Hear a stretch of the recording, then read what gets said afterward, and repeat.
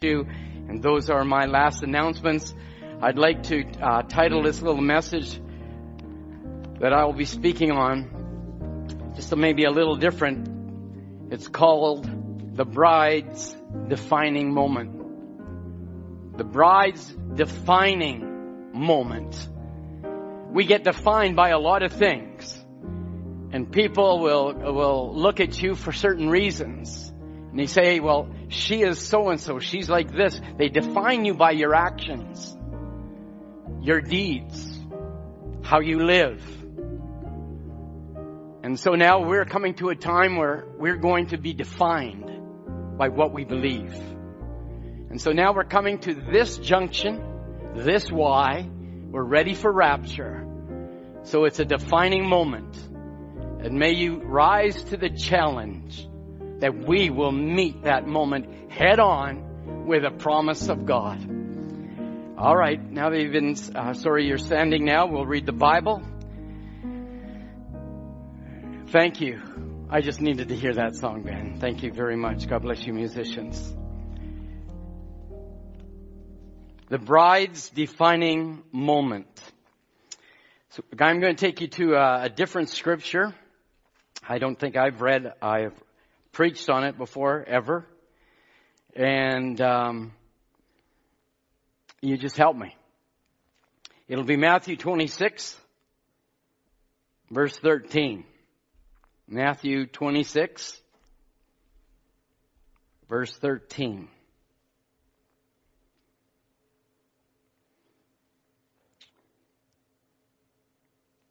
Verily I say unto you, wheresoever this gospel shall be preached in the whole world, there shall also that this woman, what she's done, be told for a memorial of her.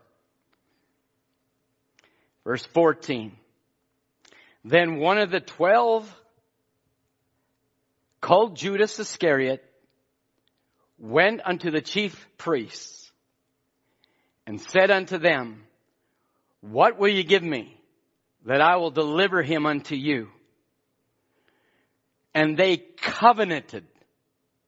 They made a covenant now with Judas, with him for 30 pieces of silver. And from that time, he sought opportunity to betray him. I want you to take special note of verse 16. And from that time, he sought opportunity to betray him. May God add his blessing to his word. You may have your seats. Very interesting scripture. Of course, to the believer, many of us will go to our minds and we'll start to think that Brother Branham preached the message from that time. And this is from that moment. It's a different scripture reading. Brother Branham read out of the scriptures, I believe, out of Matthew 12, and he said from that time the gospel was to be preached. And I wanted to take a look at this because it's a moment. It's not a time or a season. It's not a space of time. And there's very different words within the Greek language or within the understanding of reading scripture. Time is defined by various words. You can go chronos, which is season of time. Or you can go kairos, which is for that moment of time.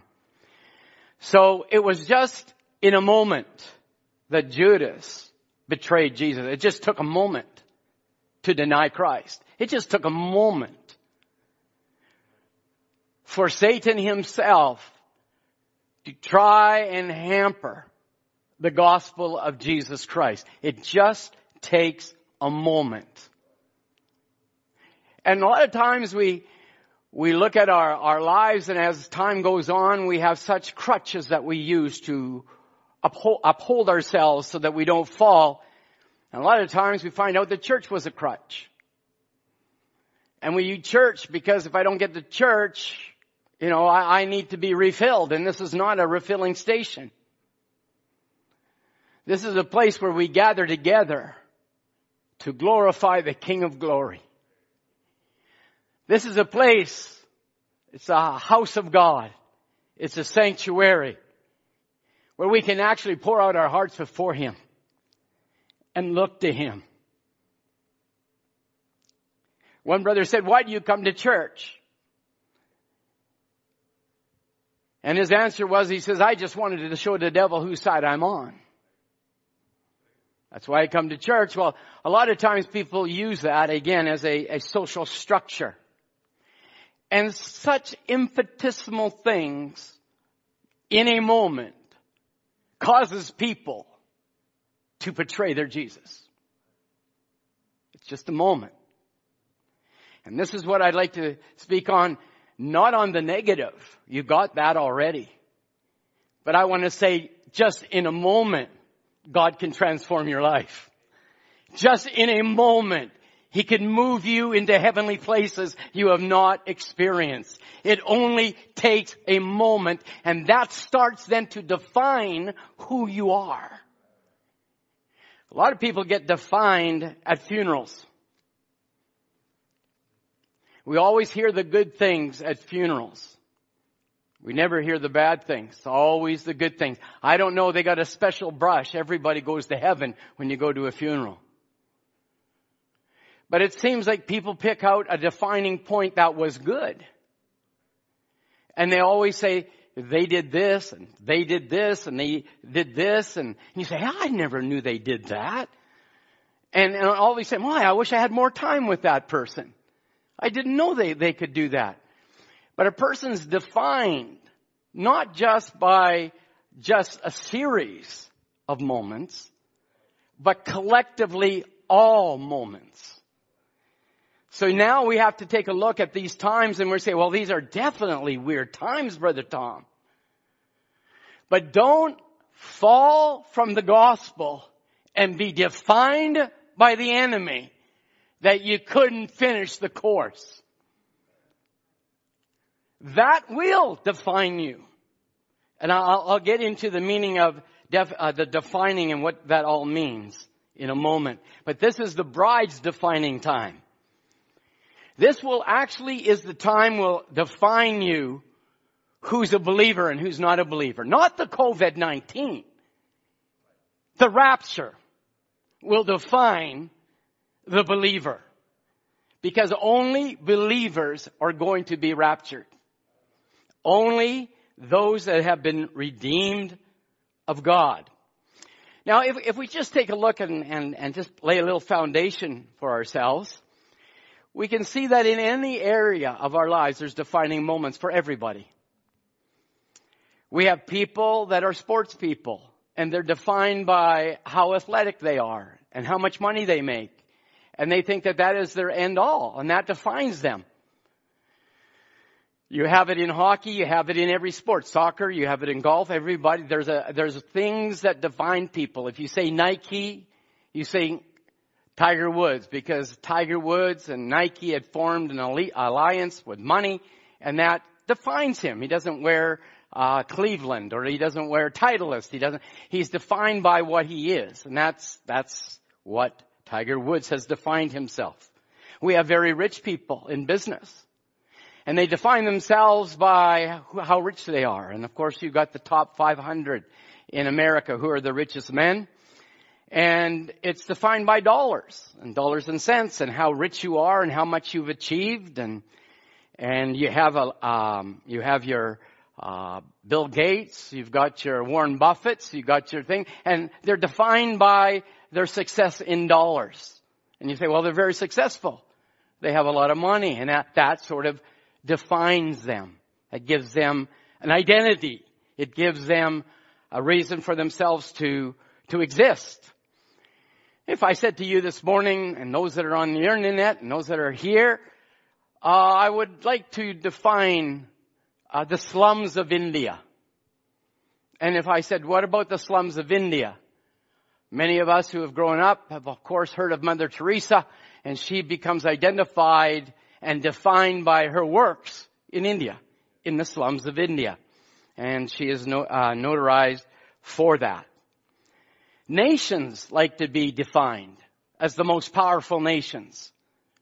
And by definition of power, they talk military. By their military, they talk warfare. By warfare, they tell you how many bombs they got, or how many planes they have, or how many ships they have. That defines the nation.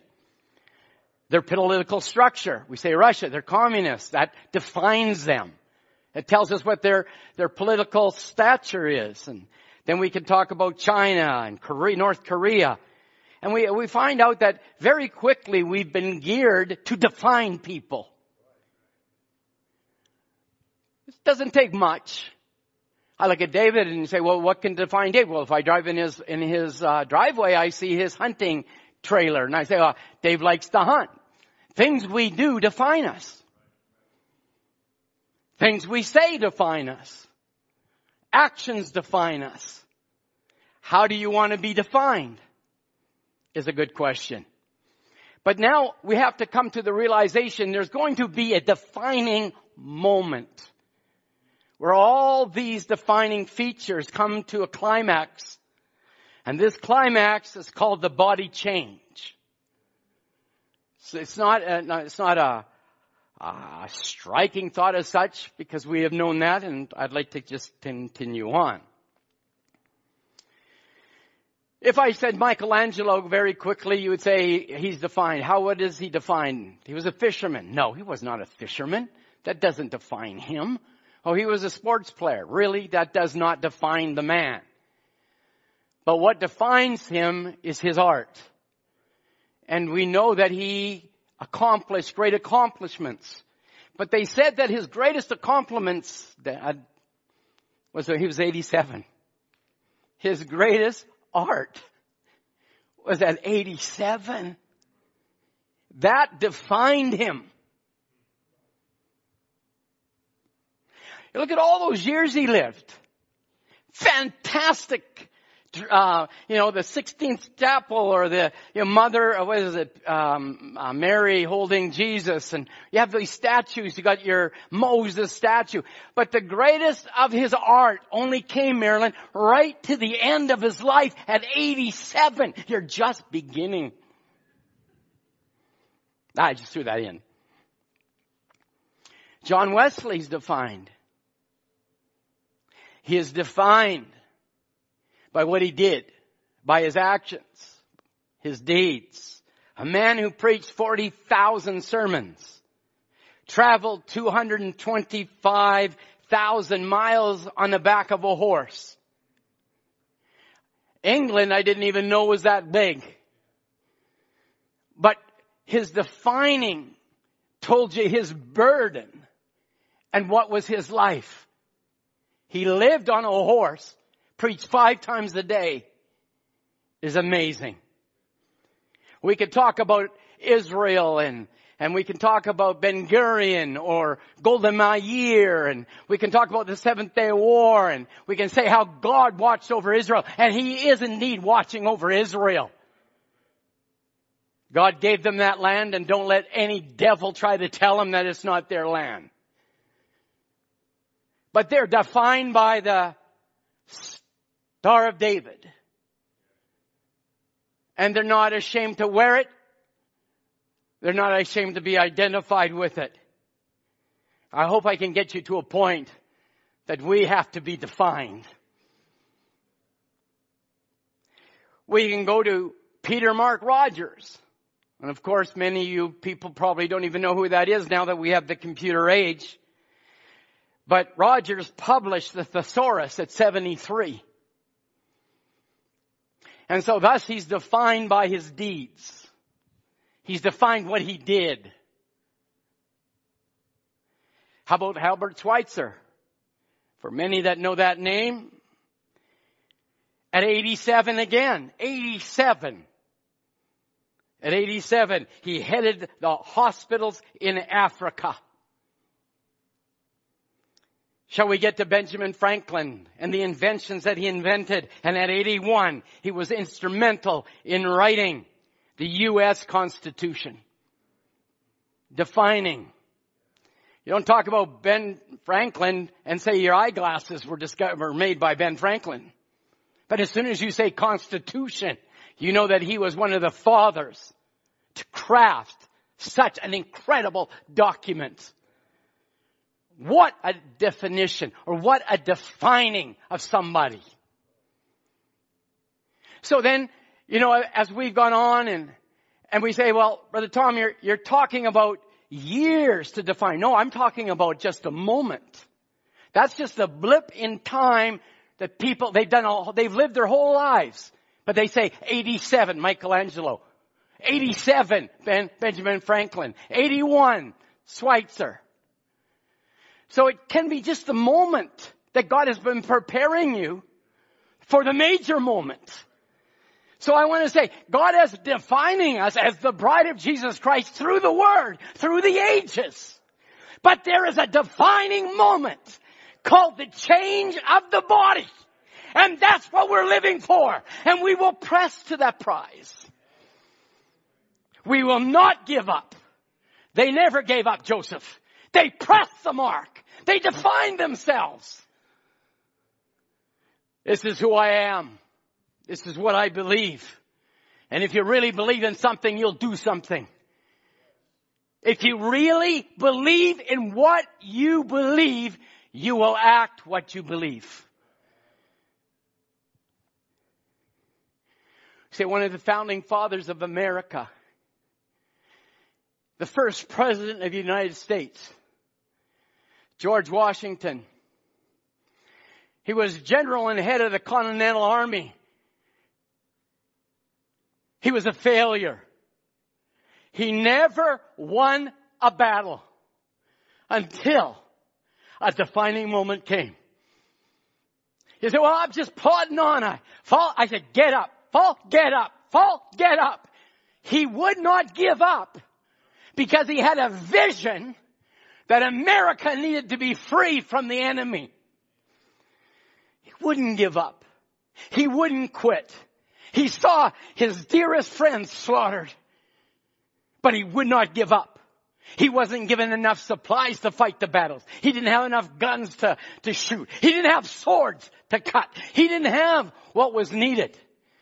But he found a defining moment that at Trenton, crossing the Delaware, there was the Hessians, who were the mercenaries from Germany that were fighting for Britain.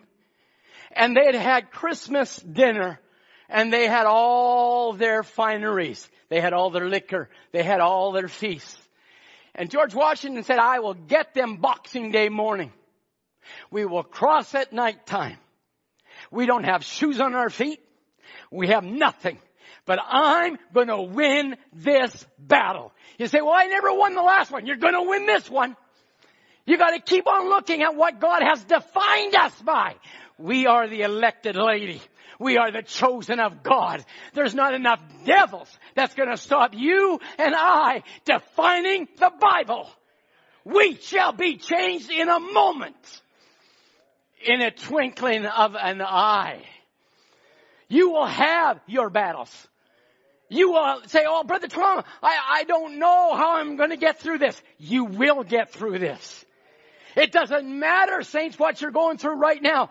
God's going to define you by the final battle. Define us, Father. Define me. George Washington, he won the battle. He went in there. They didn't lose one person.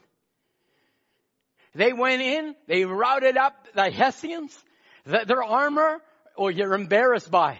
The shiningness of their silver helmets and their sabers and their fineries of battle. And here comes this rag-tag little group under George Washington. Walked in there and defeated the devil. I want you to know this morning, you can walk into any promise you got and you can defeat the devil anytime, any place, anywhere. So here's a man who believed in a cause. Here's a man that fought for the cause. Here's a man that didn't wait for somebody else to do it, young man.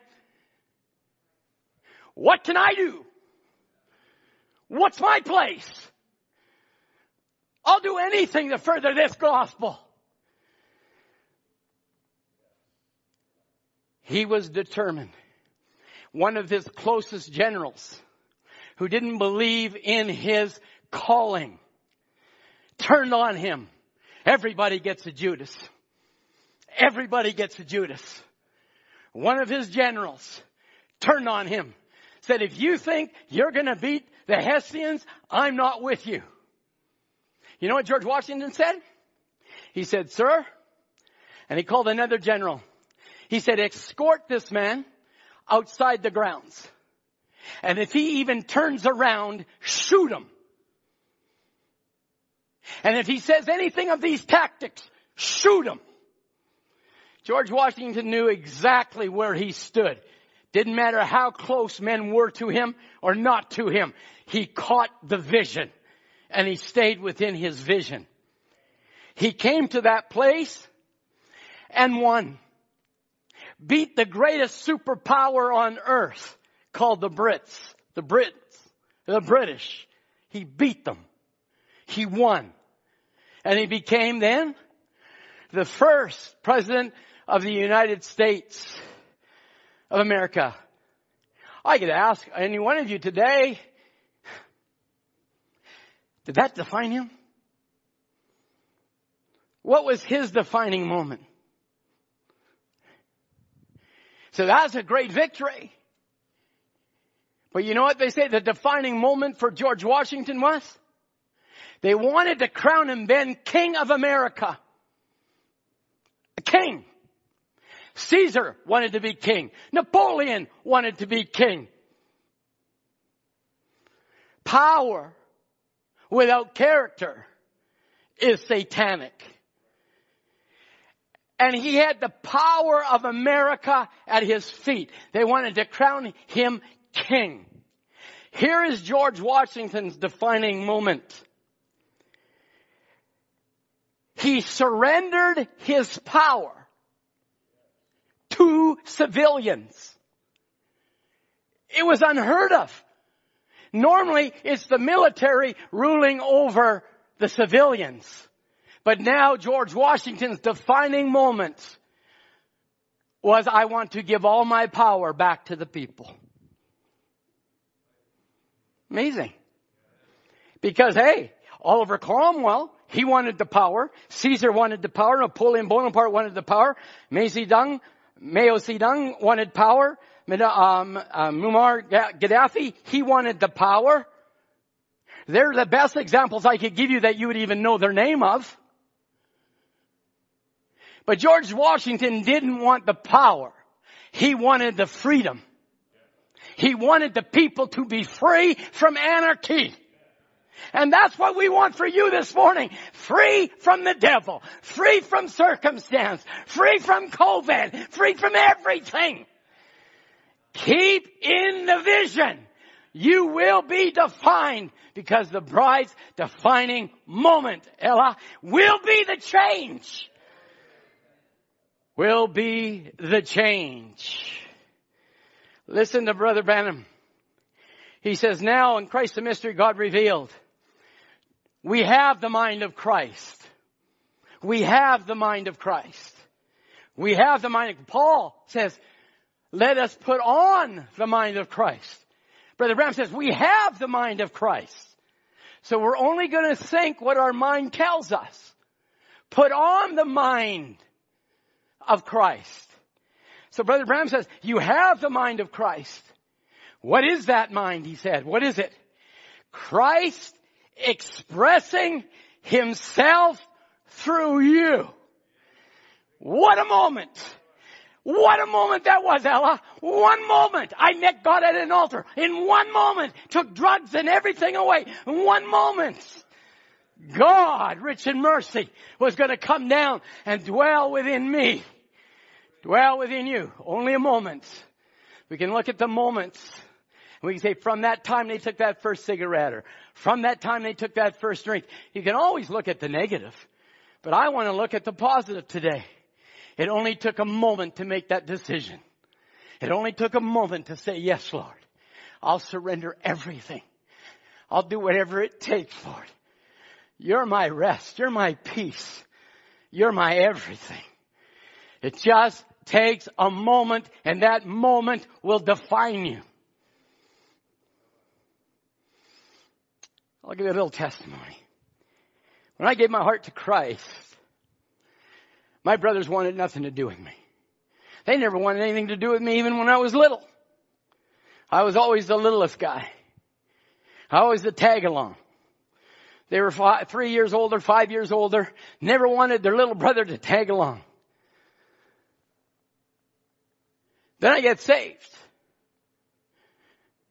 I come home on a Friday night after a glorious meeting, and there they are having a few drinks up on the sun deck at my mom and dad's home just down the street here. And they said, "We want to talk to you, boy." I said, "Okay, I'll talk to you." So I sat down in their chair, and they'd had a couple of drinks under their belt, and they said, "You ruined our family. You've caused mom and dad such heartache and headache. You were their golden boy. You had promise. You were in university. You're going to do something with yourself." And if they get to listen to this tape, they can listen to this tape. They might get close enough to the kingdom yet. And I said, "Just this minute, fellas, just 1 minute." I said, "You know what's defining you? Is that bottle. It took a bottle for you to have a drink so that you could confront me. I don't need a bottle. I got Christ." And so, you know me, I'm sort of straight. And I started to get up. They said, "Where are you going? Sit down. We haven't talked to you yet." "No," I said, "I'm going to walk out of this conversation. Because if I walk out, I know you won't blaspheme God. And your soul means more to me." So Christ started to define my moments. And I'm so privileged to be able to be identified with him. So I started to speak about him. Speak about this one that gave me peace and deliverance and joy in the Holy Ghost. One brother says to me, "Don't you ever mention the name of Jesus Christ in my presence again." I said, "Well, if he's not welcome, I'm not welcome." He was defined at that moment, and so was I. I had to make my stand. Family, listen, Jesus said, "Unless you forsake mother, father, sister, brother, you have no part of me." Remember that, saints. But it also says, if you forsake mother, father, sister, brother, I'll give you mother, father, sister, brother. Hallelujah. 100-fold. 100-fold. And I can say it's true. It's true. But with persecution. I don't mind to be defined with that. And so they said, "No, we don't want you ever to speak that." But I lived a life. God came in my life. Gave me Joanne. Gave me children I couldn't have. And years go down the road. 40 years go down the road. 45 years go down the road. And that brother that would have nothing to do with me drove into this parking lot last week.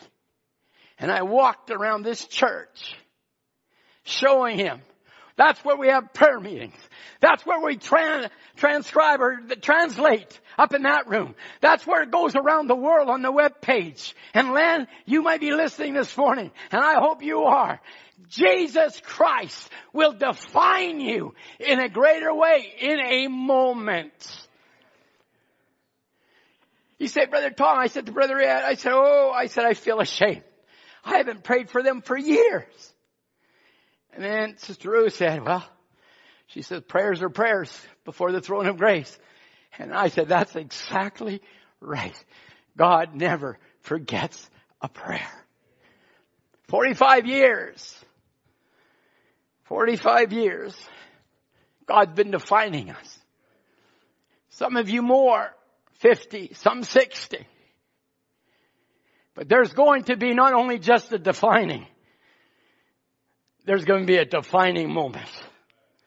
And that is the hour we're looking for. Christ expressing himself through you. Shows that it's him. You've lost your mind. I say, praise God. I lost my mind, Nathan. You've lost your mind. A real man will lose his own thoughts and his own thinking. You'll come up with your right senses and Christ takes you over and now starts expressing himself to you. He starts defining himself through you.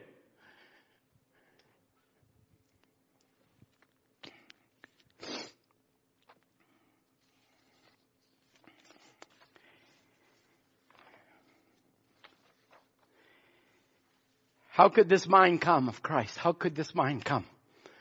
Let this mind that was in Christ be in you. How could it come without God sending a prophet? How would we know the mind of God? Because God can't do nothing until first he reveals it to his servants, the prophets. So God had to have a prophet on the scene. So God has a prophet now. It's not speaking his thoughts, because when he would come and he would let the Lord use his body, he said, whatever he said. Is that right, sir? Whatever he said. Isn't that right, sister dear? Isn't that right? It was God using his prophet. And God was using him at this junction to define a people what Christianity really is. We didn't know that the United Church wasn't Christians. Oh boy, I can hear that one ripple all the way over into Neverland. I never understood that the Anglicans weren't Christians. I never understood that the Methodists weren't Christians. People say, I take offense to that, Brother Tom. Well, I take offense that you believe that.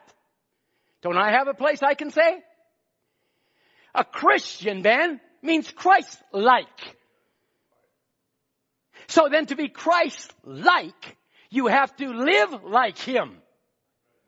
That's what defines you.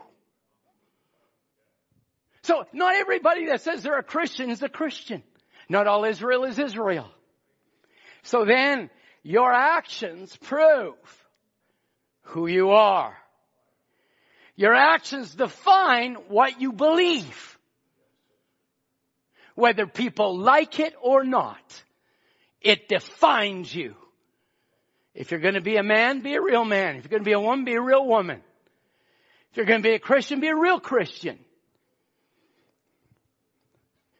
Listen, the reason my brother and I, now you can erase this off the tape. The reason why my oldest brother and I never really saw eyeball to eyeball, he was 5 years older than me and he always thought he was my dad. He kept on telling me what to do. I said, I got one dad, thanks. I don't need you to tell me what to do. And I don't need the devil to tell me what to do. You are not defined by what people think. You're defined by your actions. People can think a lot of things. If you would have asked my brother, define Tom Ray, he'd say, he's a fanatic. He's crazy. He's worse than the Jesus people. He's a Mooney. He's worse than a Mooney. But I don't care what people define me as long as Jesus defines me as a son or a daughter of God. How are you defined, Brother Tom? You're defined by putting on the mind of God. And by putting that on, that means God is claiming you. Only those that God calls gets his mind. Sorry, folks. These people that come and go and they got so much to say. I always say, you're just a canary brain. Brother Branham already gave us your type and shadow. All you got is some gray matter, a little bit more maybe than some. But I don't have the gray matter. I got the real matter. What Christ thinks really matters. I don't care what you say. My identification is in Jesus Christ. Brother Branham said, are you identified in him? Are you a part of him? Is that what's defining us today? We didn't even know how to live like Christ until God came down in this generation. We didn't have a clue how to think, how to act, how to speak. Pastors didn't know how to be pastors, didn't even know how to baptize. They didn't know the great mysteries of God that God was going to unveil. Didn't have a clue. But their theological understanding defined them. And I will be defined by what God is doing. Brother Branham said, what God is doing, He's perfecting us through His Word. He's defining the people. So now he says, do you want Jesus? Do you want Him to search your heart this morning? It only takes a moment. So maybe there's a young person and maybe there's a daddy today that said, I'm listening to Brother Tom this morning and I sort of haven't been doing really well. It only takes a moment. Let Jesus search your heart. Only takes a moment. Say, Lord, here I am. Lord, forgive me. It only, Brother Branham said, takes a moment to change your mind. Let this mind that was in Christ, he said in identification, let it be in you. That change of mind changes your character, and your character is what defines you. I hope you're getting this, saints. Because it's by taking on the Word, and that Word now coming in you, and you start to identifying yourself with it, that mind changes your character, and your character starts defining who you are. It just takes a moment. Let Christ. He'll change your character. He'll change your mind. If anywhere I have failed to punctuate your word, Father, your word, Lord, come behind it and change me. That's all we want. It takes a moment. Change me, Lord. Change me. I'm your servant.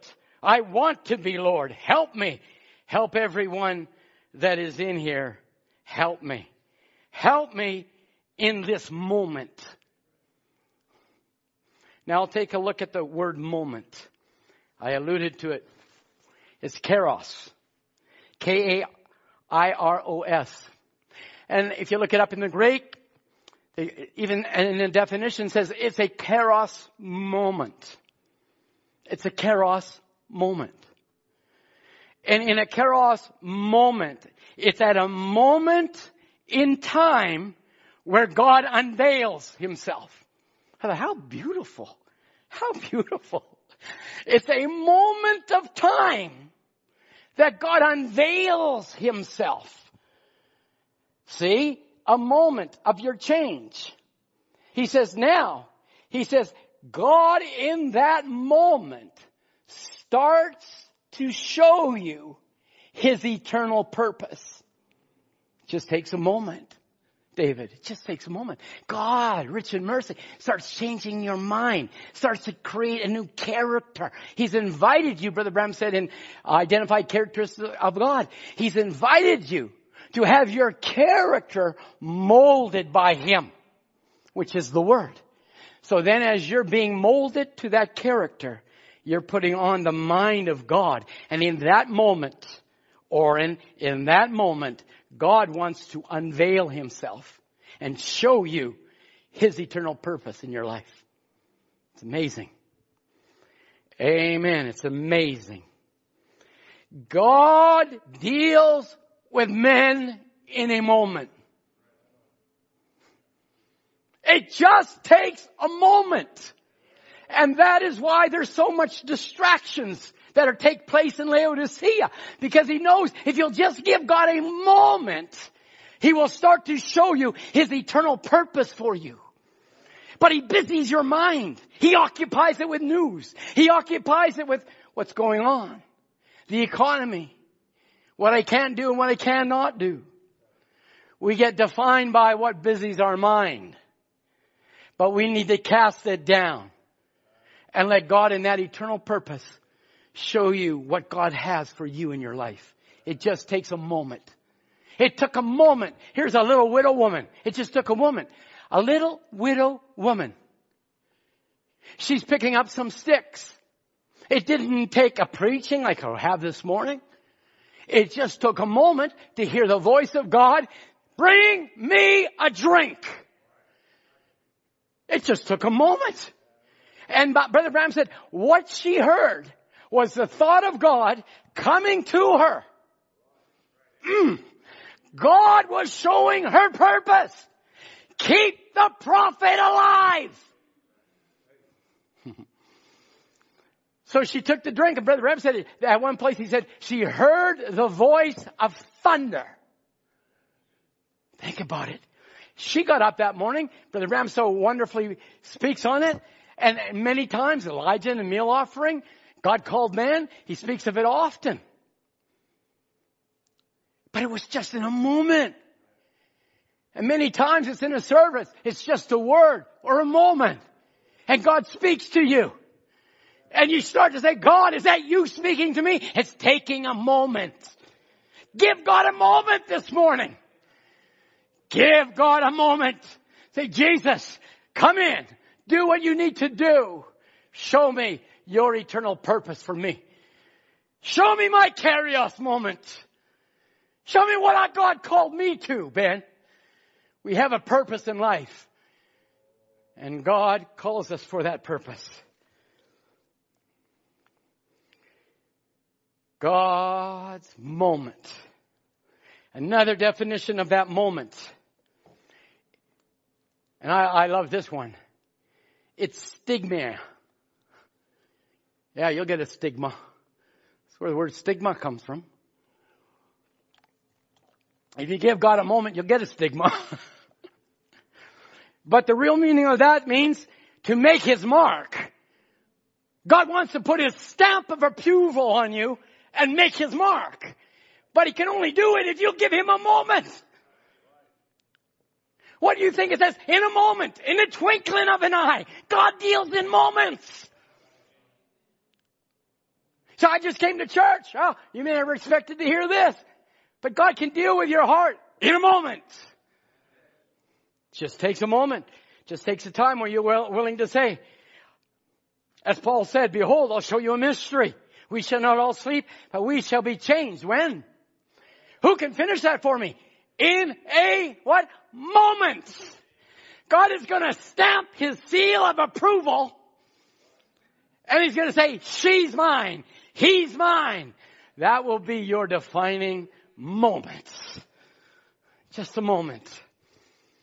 By the time you're taking more than a moment to get this across. Good. I'll take a few more moments if you don't mind. Just been an hour. Just give me a few more minutes.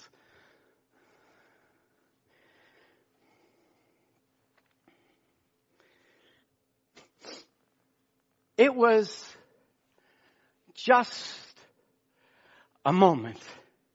And so often we say, can you give me a moment? You know, I've hated that expression until I started studying this. Because everybody says, can I just have a moment? And I go, no, I won't give you a moment because you'll take an hour, I know. But they want that, that little hook in you.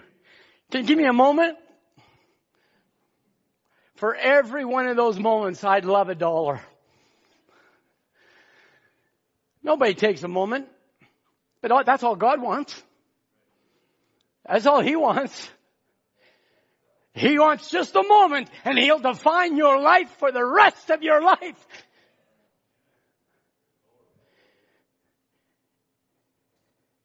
It was that moment. I don't know whether it was Michael or whoever was preaching on it a while back. But in Gethsemane, the greatest battle that was ever fought was there at Gethsemane. Brother Branham says this in communion. Now, if God did not spare his own son from cruel testing, then he will not spare you or I from cruel testing.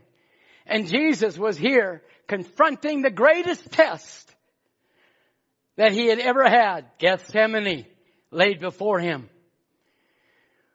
Where that once and final, all-sufficient test must come. when the burden of the entire world laid on his blessed shoulders, there was no one in all heaven or earth could have ever stood it but him. Think about it. And to know that all the sins, think about it now. Take me a moment. All sin, past sin, Brother Branham says, all sin, present sin, future sin, rested on this decision. And it was one of the most greatest victories that Christ ever won, or proved his great messiahship, as when he said in a moment, not my will, but thy will be done. What a moment, saints. What a moment. He defeated the enemy in a moment. And if you can't praise him in your room today, I say you've got the wrong God living in your heart. But I want to say, bless his holy name. Glory to his name. Worthy is the Lamb, for he's worthy of all praise. Because it was a moment. No man could have stood it, he said. But Jesus stood it. And he bore it on his shoulders. All sin from past, present, and future. But let me look into the unseen as we've been speaking for the last three or four services. There he was making a decision to go to Calvary. But there were angels at their position just waiting for him to say, I won't do it. But you didn't see that realm. But a prophet came in this generation and said, there they were, sitting on every limb of every tree. There they were watching, waiting for that moment. But in that moment, he said, it's not my will, Father, but thy will be done. I'll go to Calvary. I'll surrender for Tom. I wonder whether or not you could do that in a moment right now. Say, Lord, I could surrender for you. We have many examples. We could take the woman at the well. It just took a moment. When the Messiah comes, he'll tell us. It only took a moment for Rebecca to make a decision to water those camels. It always takes just a moment. Can you take a moment this morning? Can you take a moment to break out of all your shell of personality and say, oh Lord, you're more than life to me. I want to be that defining moment for you to show Satan that there is an Eve that won't fall. And it's more than an expression. It's defining moment coming to a climax.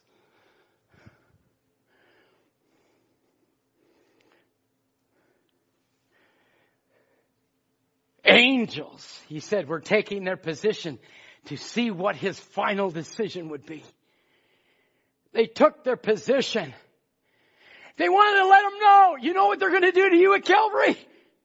They're going to strip you naked. They're going to beat you to a pulp. They're going to put a thorn of crowns on you. You're going to be marked more than any other man. No man could have taken it. But this man, Christ Jesus. And in a moment, he said, not my will, thy will be done. I wonder whether you could take a moment and say, I will surrender everything that I am. Every decision that I make, Lord. I want it to be a defining moment to your glory and to your honor. Let's take that moment this morning. Can you imagine? My Bible says that Judas sought opportunity to betray him. He sought an opportunity to betray the Lamb of God, the fountain of love, the King of glory. He was seeking a moment. And he sought it. And he got it. And it defined him. A son of perdition. That was his defining moment. But what's your defining moment this morning? As I've laid this foundation maybe for the next 2 services. What's your defining moment going to be? Live the way that you lived, or are you going to be more determined to press the battle? Is this what's taking place now? You think God cares about what's happening in COVID-19? He could care less. But He's got His eye on you and I this morning. And may, by the grace of God, maybe catch the thought of God for a moment. That you can say, hey, I don't want to be defined by Laodicea. I want to be defined by the Word of God that has come in my generation. I'm defined as a believer. I'm going to take my opportunity. If Satan, the son of perdition, could look for an opportunity to betray Jesus in a moment, can you take an opportunity this morning and look to Jesus and say, I'm tired of living this way. I want to live in a victorious way. I don't want to be defined as a lukewarm Laodicean.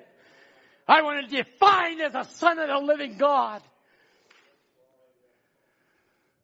What's your decision going to be? Are you going to seek the opportunity?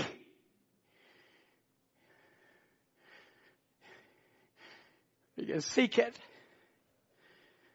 Or just going to let that moment go by like many other moments in time? But you'll take the urging and the beckoning of the Holy Spirit. Just give me a moment, please. Give me a moment to change your heart. Please. This is your opportunity. I don't know who it's for. I don't know. But God's speaking to somebody. Has to be somebody who wants to give him a moment. Somebody wants to fall on their knees. Somebody. If the son of perdition could seek an opportunity for a moment to destroy him, can't you give him a moment? Seek this morning, Sunday morning service, an opportunity to say, here I am, Lord. Prepare me for that testing and changing day. Oh, fire of God, would you burn in my soul? Give me a defining moment that the preacher just doesn't have it. The elders just don't have it, but we all have that moment. Those that are sons and daughters of God. Can you give him an opportunity?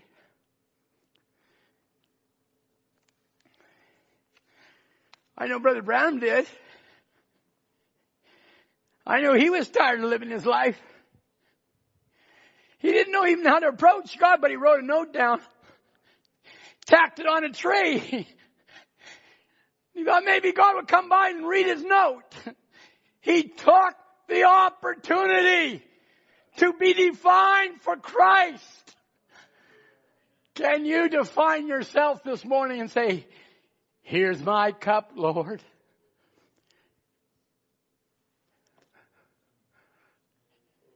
You have no excuse. There's nobody in this church to look at. Nobody to be worried about. You're in your own little home. Your own little place. But if the son of perdition could seek an opportunity to betray him in a moment, then can't the sons and daughters of God take this opportunity? Not to betray him, but to glorify him. And define him by saying, my blessed Savior. That you can say, oh, what a Savior. You'll be defined by something. I trust it isn't a legacy that will be spoken at a funeral that only the good things are said. But I trust your legacy of your defining moments will be defined and say, he was a true Christian. Musicians, please come.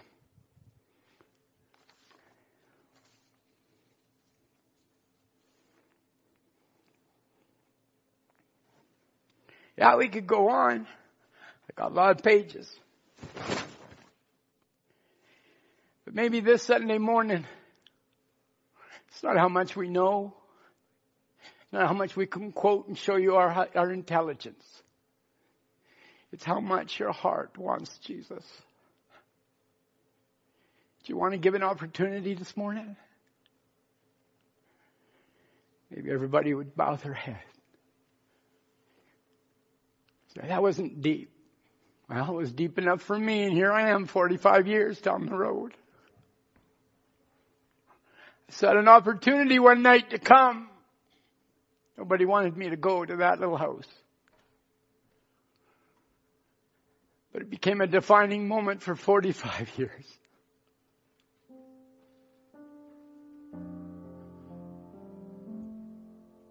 I didn't know where to go, but Jesus knew where I needed to go.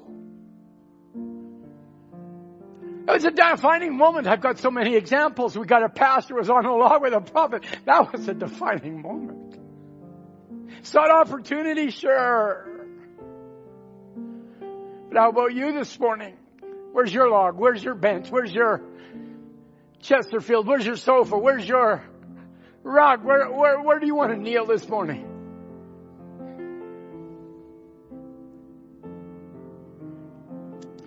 I don't want to be defined as a hockey, golf player, soccer player. I don't want to be defined as a businessman. I don't want to be defined as that. Excuse me. Heavenly Father, Lord, just a little thought. But it changed my life that moment, Lord. Maybe I was a little deceptive. Maybe I didn't want to tell anybody I was going down there that night. But a pastor was ministering. I'm sure he didn't even recognize me. But you did. I saw an opportunity and I thought that devil, that Judas Iscariot, seeking an opportunity. Well, if he can't, we can. I'm surrounded by men and women of God that have done that, Lord. Years of it.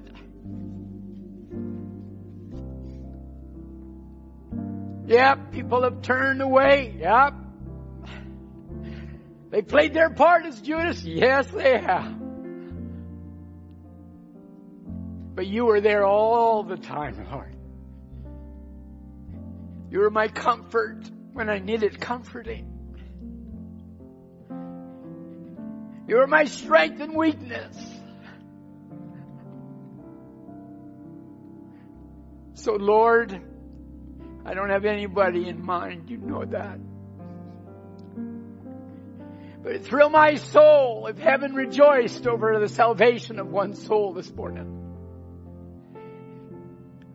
So wherever you are, whatever your need, maybe you're wayward, maybe you're backslidden, I don't know. But could you just take this moment? Could you take this little opportunity to let the eternal purpose of God flood your soul this morning and make you whole? Father, I'm just committing this little broken up service to you. I just pray somebody, somewhere would take time just to steal away for a moment to surrender all that they are. In Jesus' name. Bread of heaven. Oh, bread of heaven. Feed me till I want no more. Oh, sweet Jesus, sweet Jesus.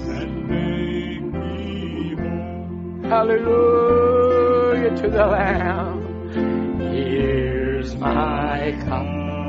Here I do lift it up, Lord.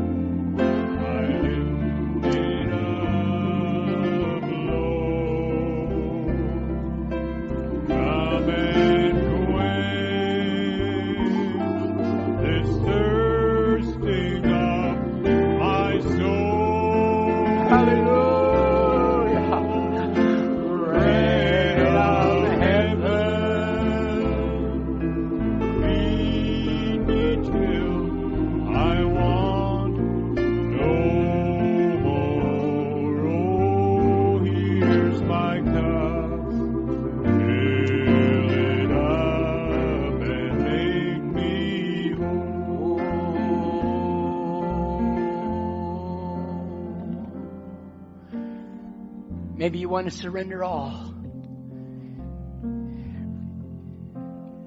It just takes a moment. Whom the Son sets free will be free indeed. Takes a moment.